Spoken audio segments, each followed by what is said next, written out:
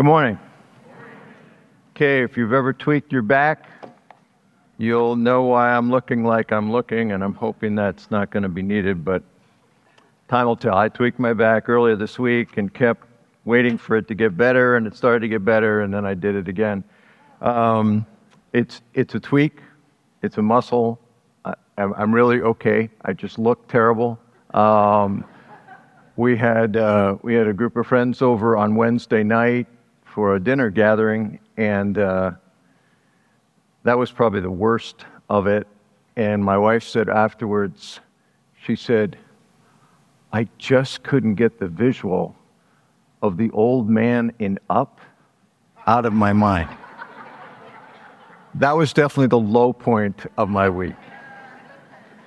All right, I'd like you to turn in our Bibles this morning as we're looking at the book of Acts. And by the way, I'm Pastor Mark.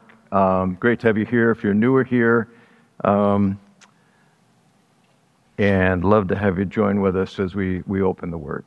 Acts chapter 22, we're going to look at verse 22 and then go down into a few verses in chapter 23.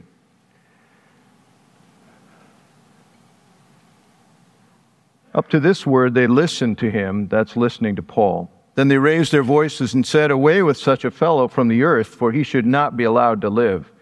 And as they were shouting and throwing off their cloaks and flinging dust into the air, the tribune ordered him to be brought into the barracks, saying that he should be examined by flogging to find out why they were shouting against him like this. But when they had stretched him out for the whips, Paul said to the centurion who was standing by, Is it lawful for you to flog a man who is a Roman citizen and uncondemned? When the centurion heard this, he went to the tribune and said to him, What are you about to do? For this man is a Roman citizen. So the tribune came and said to him, Tell me, are you a Roman citizen? And he said, Yes. The tribune answered, I bought this citizenship for a large sum. Paul said, But I am a citizen by birth. So those who were about to examine him withdrew from him immediately, and the tribune also was afraid, for he realized that Paul was a Roman citizen and that he had bound him. But on the next day, desiring to know the real reason why he was being accused by the Jews, he unbound him and commanded the chief priests and all the council to meet. And he brought Paul down and set him before them. And looking intently at the council, Paul said, Brothers, I have lived my life before God in all good conscience up to this day.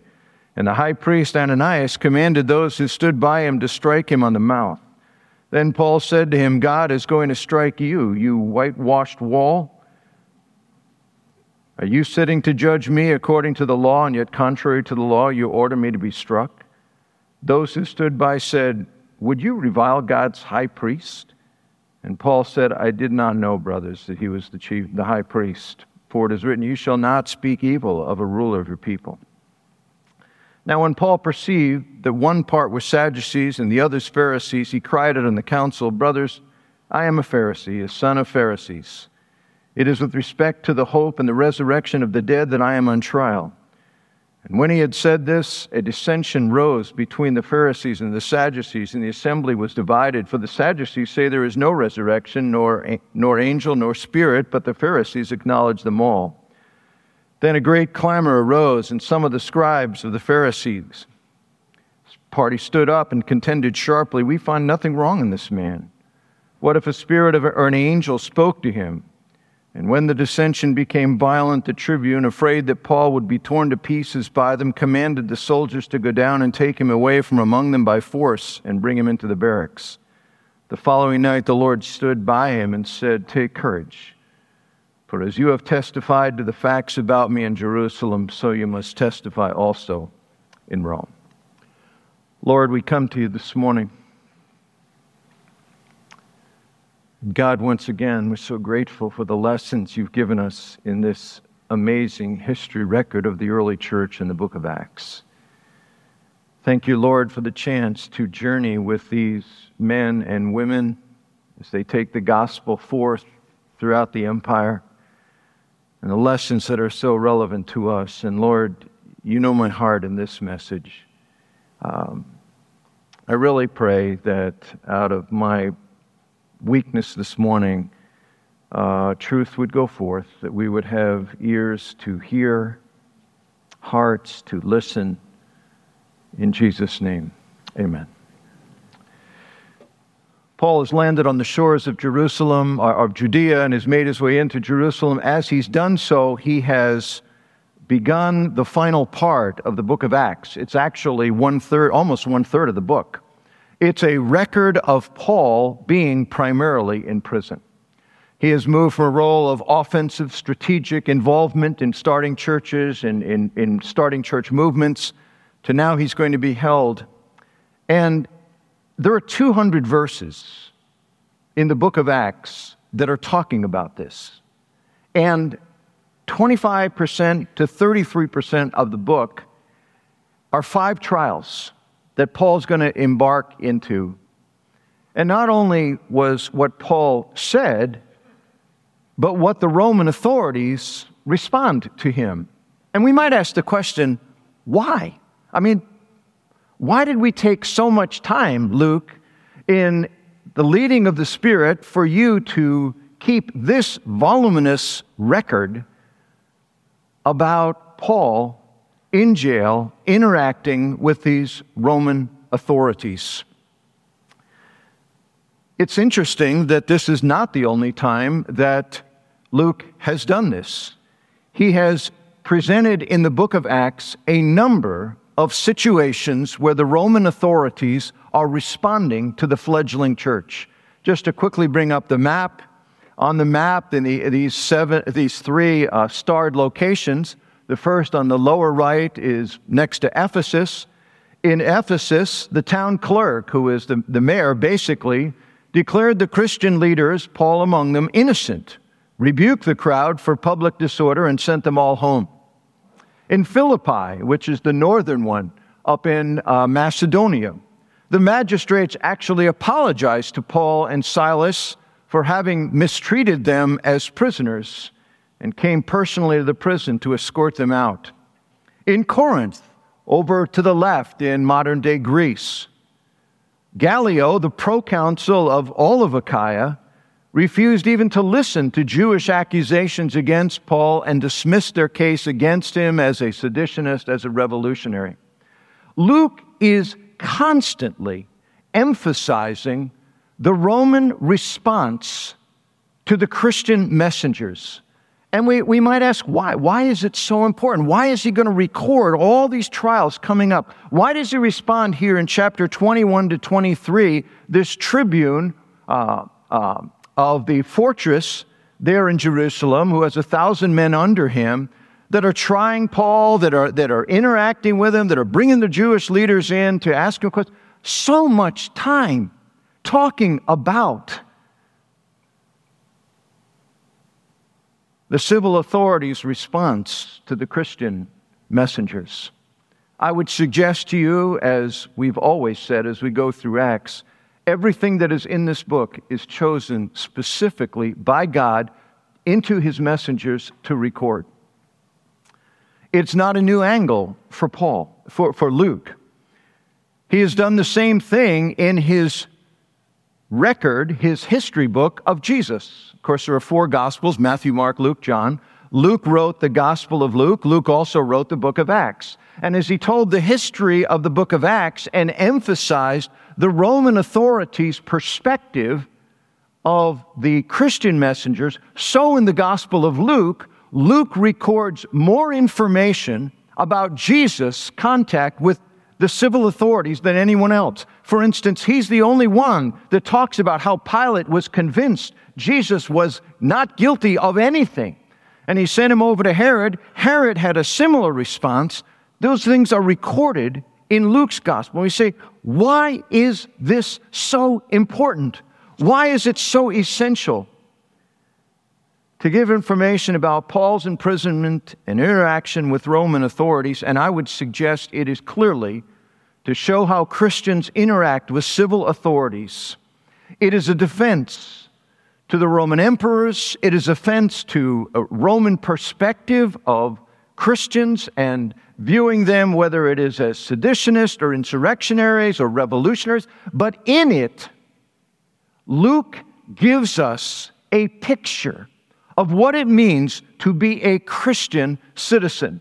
Since Paul has landed in Jerusalem, or in Judea, and now made his way to Jerusalem, in chapter 21, verse 17 to 26, we have seen Paul's priority as he talks about, we've seen the display of Christian unity and the importance of it. Last week, we looked at Paul as he was brought, and I talked about Christian courage.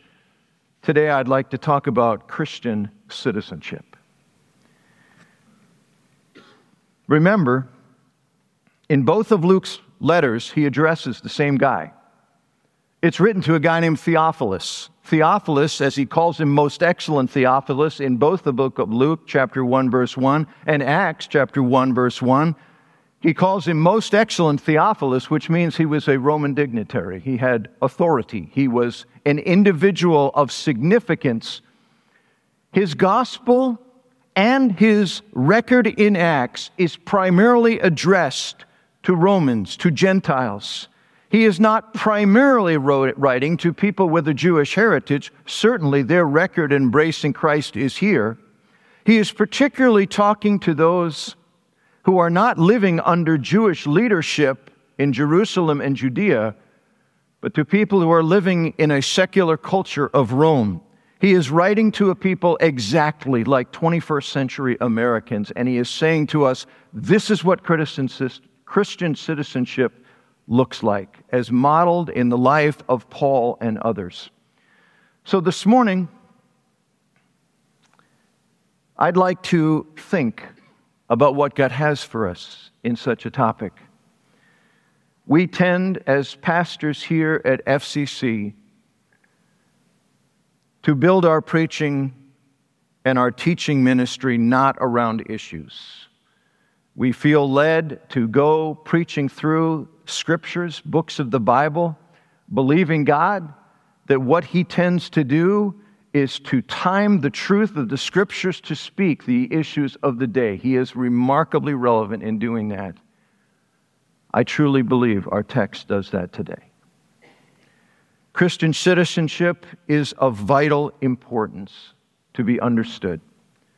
There is not an arena of our culture more volatile than that of politics right now. It is the hotbed for much of the arrogance, animosity, and anger that is dividing us as people. It's not surprising, then, that there is no arena of your life as a Christian that is being more scrutinized than how you think, speak, and react in the political arena. Our priority allegiance is to a kingdom, the kingdom of Jesus Christ, not ultimately to a party, not ultimately even to our nation. It is to the kingdom of Jesus.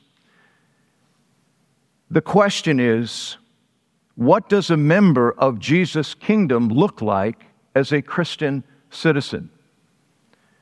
It's crucial for believers to wrestle with this question if they hope to have a Christian witness and influence in this generation, and our passage gives us a script to follow as Christian citizens. I'd like to highlight three things. Number one, these three qualities are modeled by a Christian citizen, our champion, the Apostle Paul. Number one, Christians hold their rights loosely. Secondly, Christians value the rule of law. And third, Christians represent Jesus to their community. First of all, Christians hold their rights loosely. We see this in Paul's response to the Roman tribune, and an interesting thing that is recorded here and is not recorded other places. As we saw last week, this Roman tribune of 1,000 soldiers has come charging down in with hundreds of his soldiers to break up the mob that was rioting and trying to kill Paul in the temple courts. And as they have come through one of the stairways out of the Antonia fortress, which was the barracks there in Jerusalem of the Roman legionnaires, as they come flying down in, they rescue Paul. And in the midst of that scene, some interesting things take place. He is rescued. He speaks. The crowd is worked up all over again because he mentions going to the Gentiles. And now he's in the barracks, and when they're there, the tribune says to his legionnaires, strap him down, take the shirt off his back, we're going to scourge him. To scourge someone was to inflict on them astonishing retribution, or particularly just torture to get them to confess. This flogging is called a flagellum. It was done by a flagellum. It was a wooden stick, and it had attached to it long leather straps, and sewed into those leather straps were pieces of metal or broken pieces of bone. They would stick out. And you took this thing, and a big legionnaire would just strip you down, and just every time he swung, literally as he pulled back, he took a chunk of flesh. Many people died from it. It was not uncommon to die.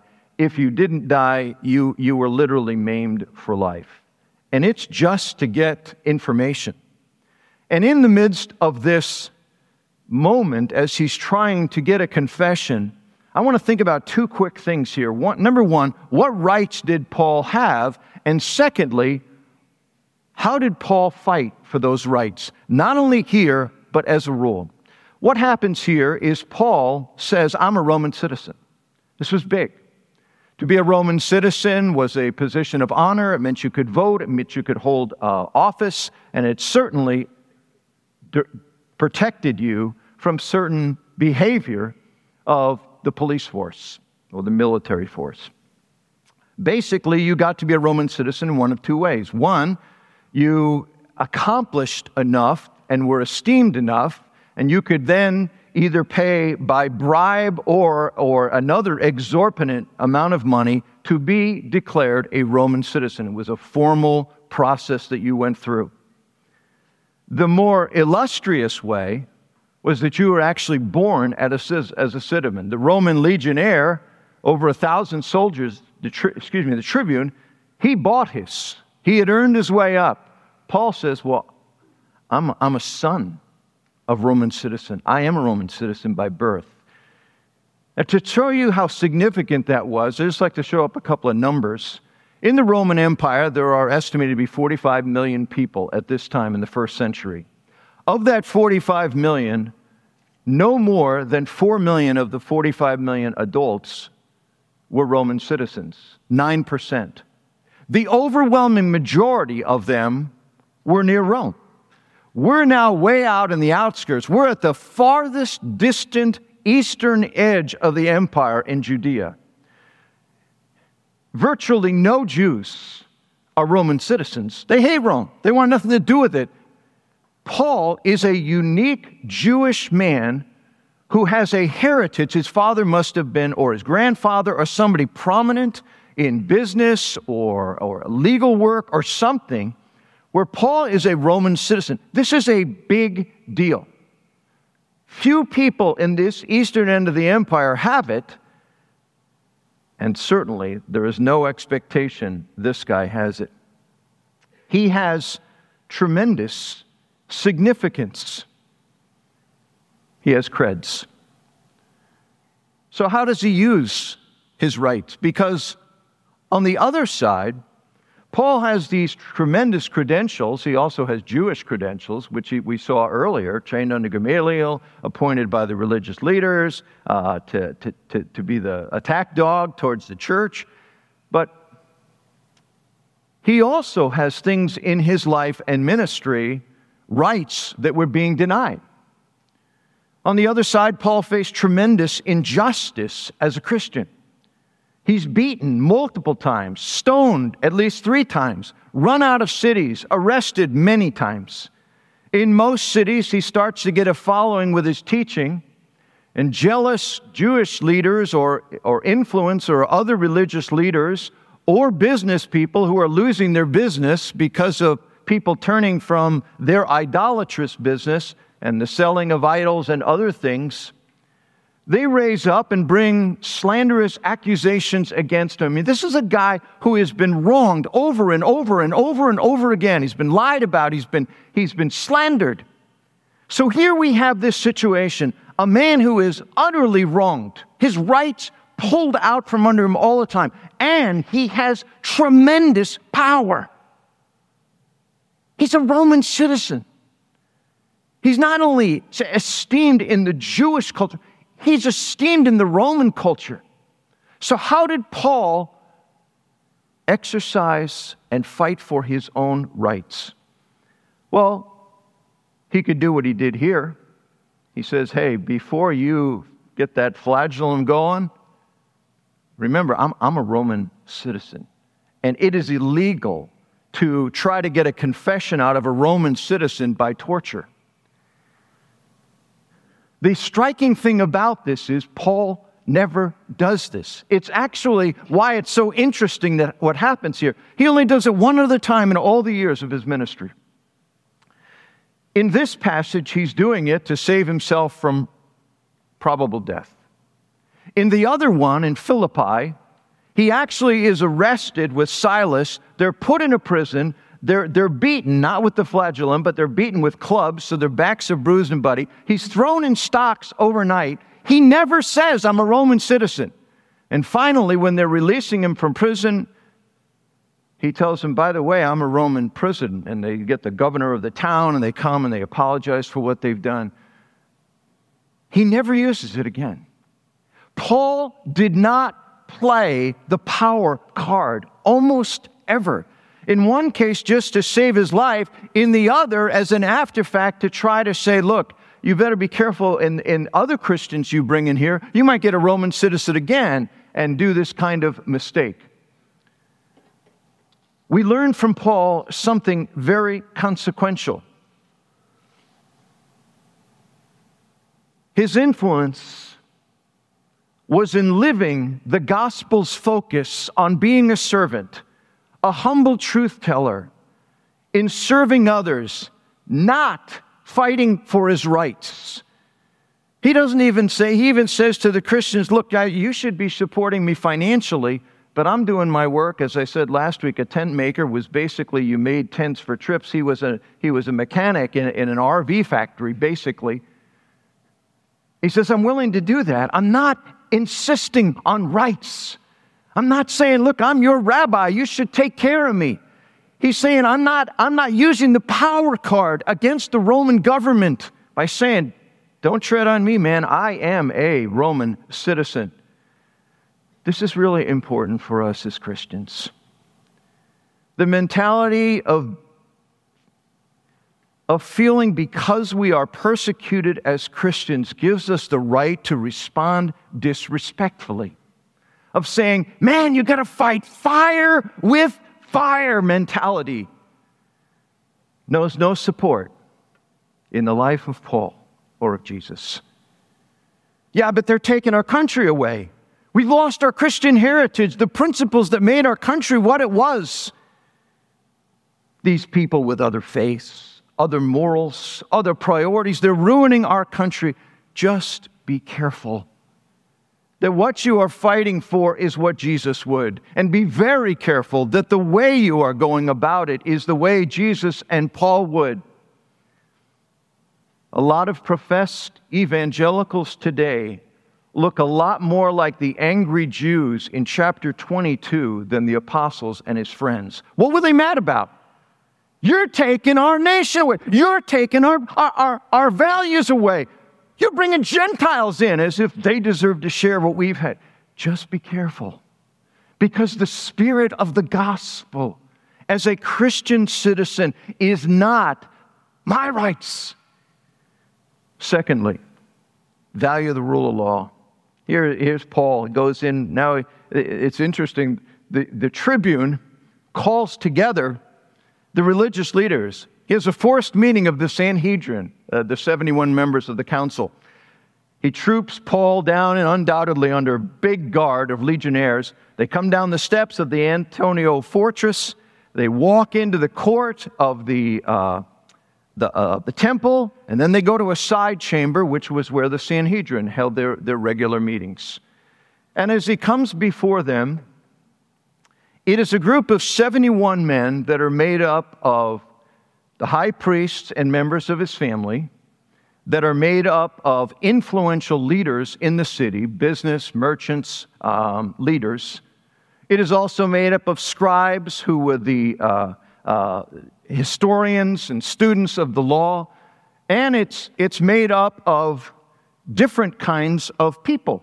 They are individuals, two parties that are made up. They're made up of the Sadducees. The Sadducees were the liberals of the day. Sadly, the religious establishment, the chief priest and his family were Sadducees. They didn't believe in a resurrection to eternal life. They didn't believe there was an afterlife. They didn't believe in angels. It says all this in our passage this morning. They didn't believe in miracles in the Old Testament. They thought they were just stories. And then you had the conservatives, the Pharisees, and the Pharisees believed in a literal resurrection. They believed angels were real. They believed that there were miracles that God had done and would do again. And Paul's a Pharisee, and Paul then plays this card in order. He says, well, I'm here partly, and which was true, for my belief in the resurrection. He's trying to demonstrate, I believe, to the Roman authorities that the whole issue is theological, not political. He's committed no crime except holding different beliefs than the oppression, than his opposition to the Sanhedrin. But an interesting exchange takes place in verses 2 to 5 in chapter 23. It's where Paul is saying, my conscience is clear, and for some reason this just sets the high priest off. Now again, this is kind of a chaotic environment, 71 people. It's an outdoor area. There are columns separating it, but it's not a closed room. There were people all around. It was somewhat chaotic. You can imagine how many Roman soldiers are in the room. And so the high priest somehow signals to his guys and says, smack that guy in the face. Whether it was a raised eye or just a move, we don't know. And Paul, whether because he has bad eyes, which tradition has it he did, or he just doesn't pick up all that's going on, who did it, because he does know who the high priest is. He was one of his henchmen years before.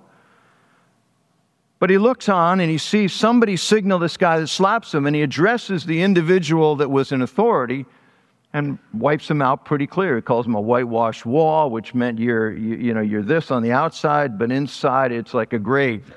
But then what happens? They said, would you revile God's high priest in verse 4? And Paul said, I didn't know, brothers, that he was the high priest, for it's written, you shall not speak evil of a ruler of your people.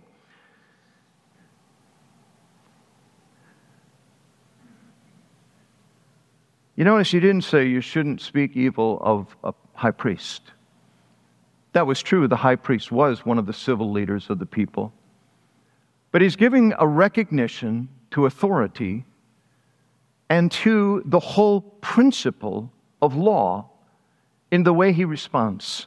And he looks at him. Now think of who Ananias is. Josephus, the Jewish historian of the first century, talks about Ananias in less than complimentary terms. He describes him as arrogant and proud, which was probably his best characteristic. He was cruel, selfish, dishonest, and given to injustice. Everything a high priest and a governing leader should not be. But Paul respected the position, and he did so because he honored the law. In Romans 13, Paul wrote a letter, and it's to the Roman church. Interesting, they're in Rome under the despotic Roman leadership, soon to be Nero, who will be the one that puts Paul and Peter to death. But God prompts Paul to write this in Romans 13. Let every person be subject to the governing authorities, for there is no other authorities except from God. And those that exist have been instituted by God. Therefore, whoever resists the authorities resists what God has appointed. And those who resist will incur judgment. For rulers are not a terror to good conduct, but to bad. Would you have no fear of the one who is in authority? Then do what is good, and you will receive his approval. For he's God's servant for your good. But if you do wrong, be afraid, for he does not bear the sword in vain, for he's the servant of God, an avenger who carries out God's wrath on the wrongdoer.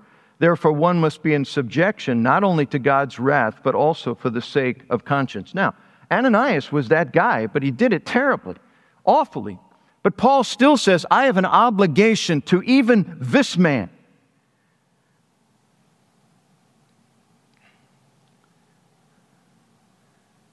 We have the greatest constitution in the history of mankind, the greatest set of bylaws for a nation that has ever been formed. it gives us the opportunity to vote and to hold our leaders accountable, and it's an incredible privilege. It's to me, the greatest part of the Constitution is that it was formed by people, at least a majority of whom, that believed in an anthropology that was biblical, a view of humankind. And that anthropology was this: the heart of mankind is tainted severely by sin. No one can be trusted with absolute power. No one. No matter how godly they're. J.R.R. Tolkien, The Lord of the Rings, is my favorite part about The Lord of the Rings, and I have a lot of favorite parts. But he constantly makes this statement: no matter how good you are, no matter how honorable you are, no one was able to wield the ring of power. It would always control them also, ultimately. No one could be trusted with that. Our founding fathers built in a system of checks and balances. It's an amazing system. They believed what Tolkien believed, that no one can be trusted with absolute power. Here's the reality. As we think of governing leaders,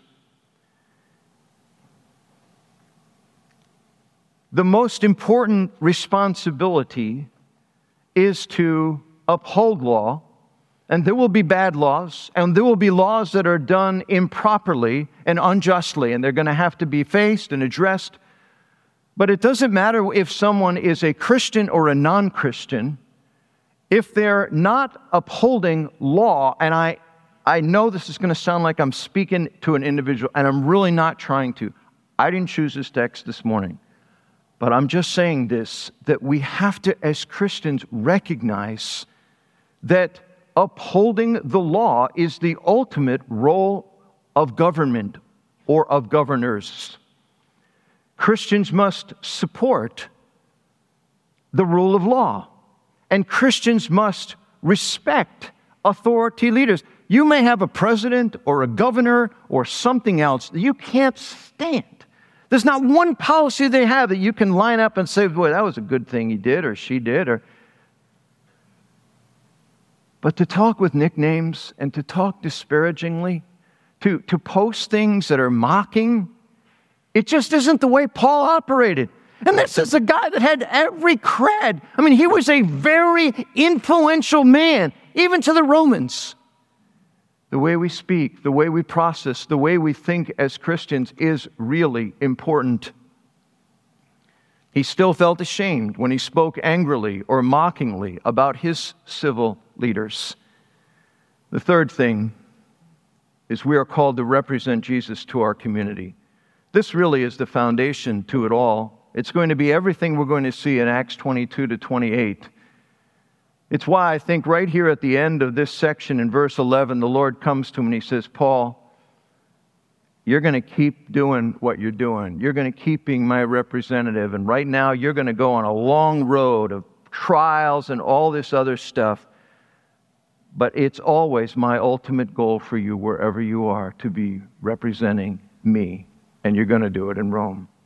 The last thing is representing Jesus to our communities. Paul will lead the way in the early church in showing the way. Humility and gentleness in our lives is what that looks like. I read a book about 7 years ago. It was called The Patient Ferment of the Church. And basically it was written by a church historian. I had the privilege, after I read the book, I was out in Indiana, and through a mutual friend I got to meet the author and talk with him. And it was a really cool experience because I love the book. And basically, it's a book that is presenting what many other Christian historians have also expressed. And that is the fact that the reason that the early church profoundly impacted its culture, the reason so many people flocked to the gospel was not great preaching. It wasn't great miracles. It was, in this author's word, the fermenting, the yeast impact into the culture of the humility of Christians. That they responded in a way that nobody else had seen and nobody else could understand. It's Paul's statement this way in Philippians 2, verse 14 and 15. Do all things without grumbling or disputing, in order that you may be blameless and innocent, children of God without blemish in the midst of a crooked and twisted generation. Why? Because among them you shine as lights in the world. How are you shining as lights of the world as Christians? You're responding without grumbling and disputing. You're not known for fighting and intense discussions that typically end in anger or end in mockery. He said, that doesn't shine any light to a culture that needs Christ. Everybody understands that kind of treatment. Everybody understands power. The changed lives of people from anger, pride, dominance, and vengeance to gentleness, humility, servanthood, and forgiveness was the great apologetic or defense for the reality of the Christian life. I'd like to just read to you a few statements.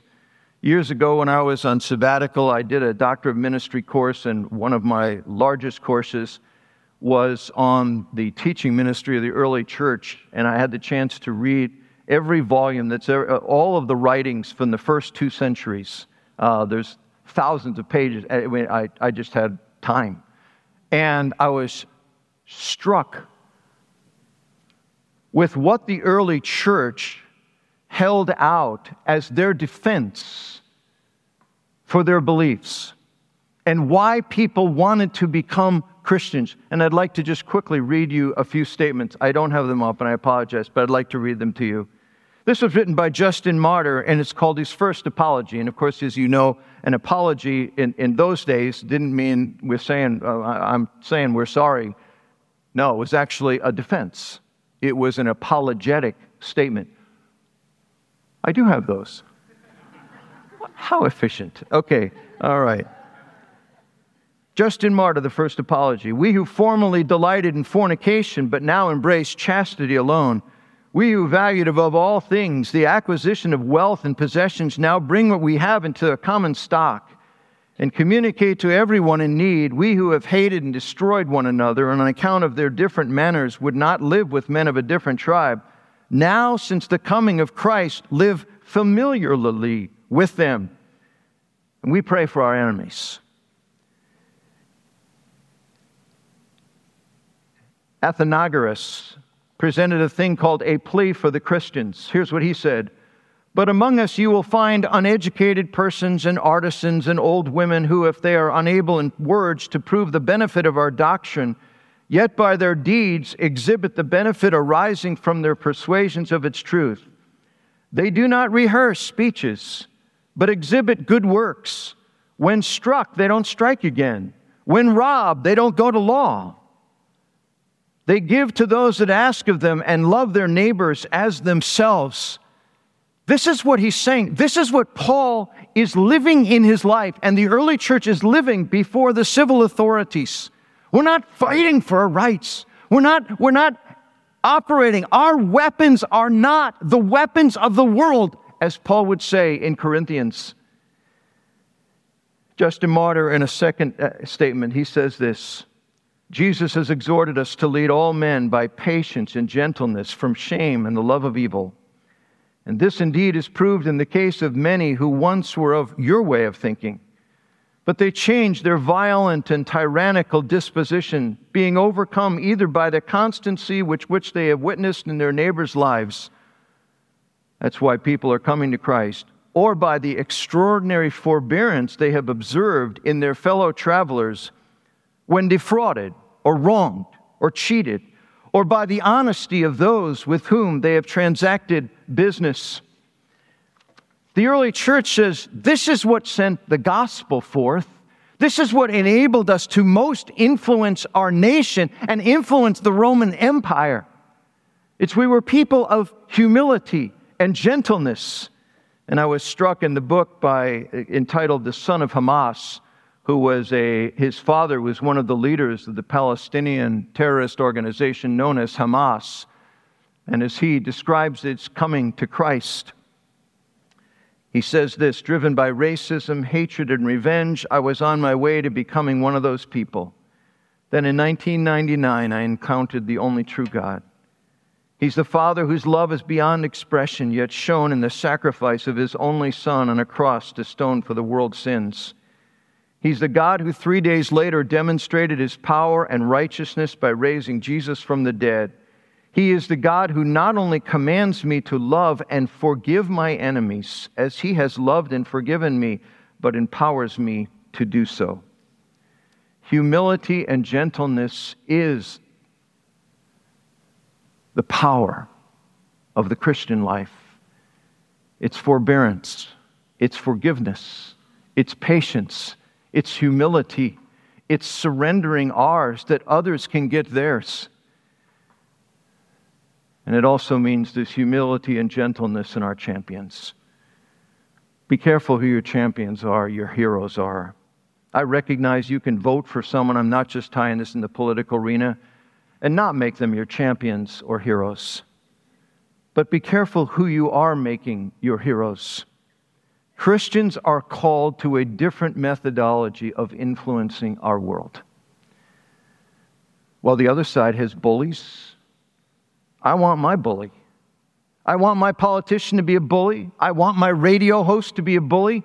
Quite frankly, some people want their pastors to be a bully. Just tough, harsh, demanding, get things done.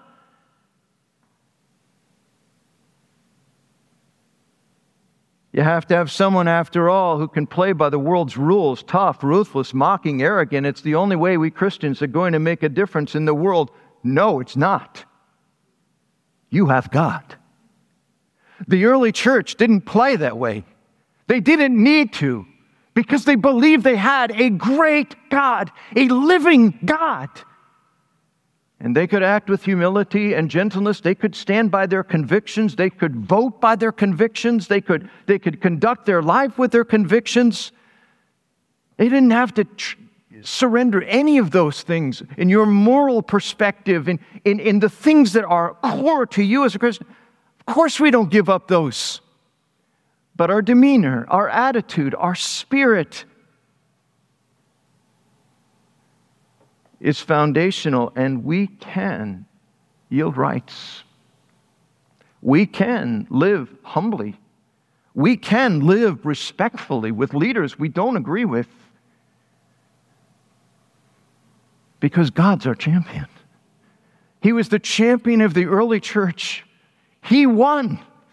The Roman Empire was changed from the inside out. There was the fermentation that took place because of the humility of the early church. Paul had all the power credentials, yet he was a servant, humble. Jesus had all the power credentials, and yet he said, I didn't come to be served. I came to serve. If we want to make a difference as members of Jesus' kingdom, we got to live Jesus. It's going to counterculturally manifest. It's going to go against the default mode of our own lives. To respond as these believers talked about in the first church, early church, to respond. I mean, today, if we were writing an apology for Christianity, would you be able to write those things about Christians today? Those that are naming the name of Christ? We forgive those that wrong us. We respond in gentleness. We seek the good of others. We are not fighting for rights. All the things they're talking about. Could we say that today? That's where I feel the crisis of the church is. There is a desperate hunger today for something big to pour your life in, for the supernatural. It is manifest. I could give hundreds of examples, from media to all kinds of. But what we offer is Christ, the servant Christ, the forgiving Christ. It's what we bring if we are going to be a part of influencing this culture and our community for Christ. We want to live the Jesus life, all of us. Let's pray. Lord,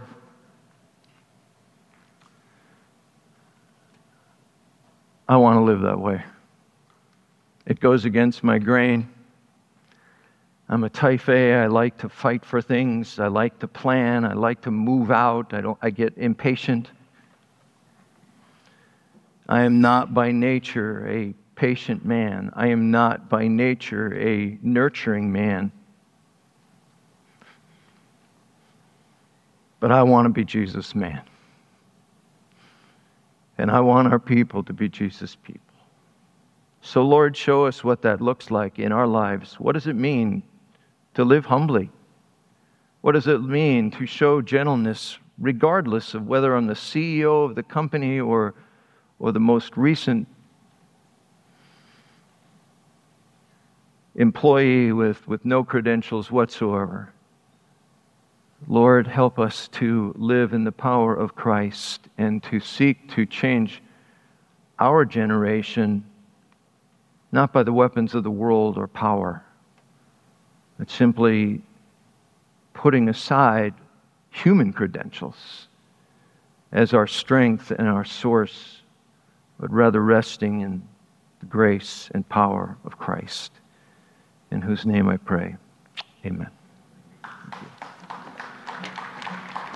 Thank you.